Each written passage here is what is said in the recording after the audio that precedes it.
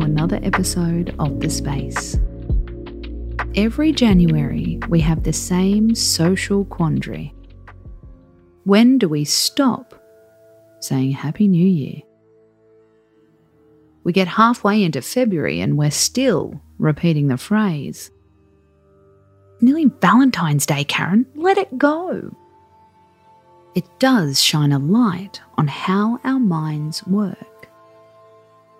How often do you talk on autopilot to other people and yourself? When you wake up in the morning, what are the first words you say to yourself? When you meet people, what are the first thoughts that go through your mind? What is your version of Happy New Year? They don't like me. I'm not good enough. I'm going to mess this up.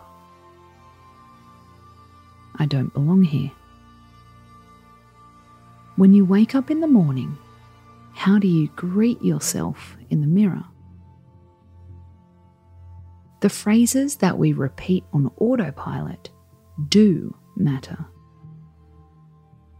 So, how can we make them work for us?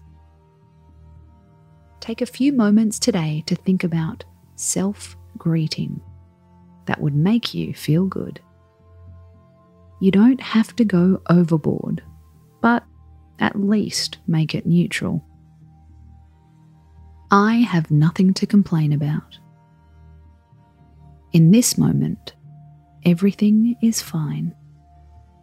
Today is a new day. I'm excited to see what might happen. The best thing is, we can do it with each other. How can you switch up your New Year's greeting?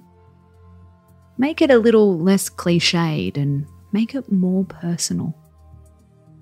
I loved your post on Instagram about ... I've missed you in the last 6 months.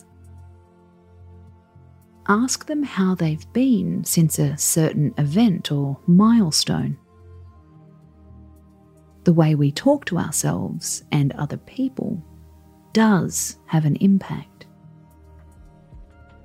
Even if you can't stay conscious for an entire conversation, make your first sentence matter. Space out.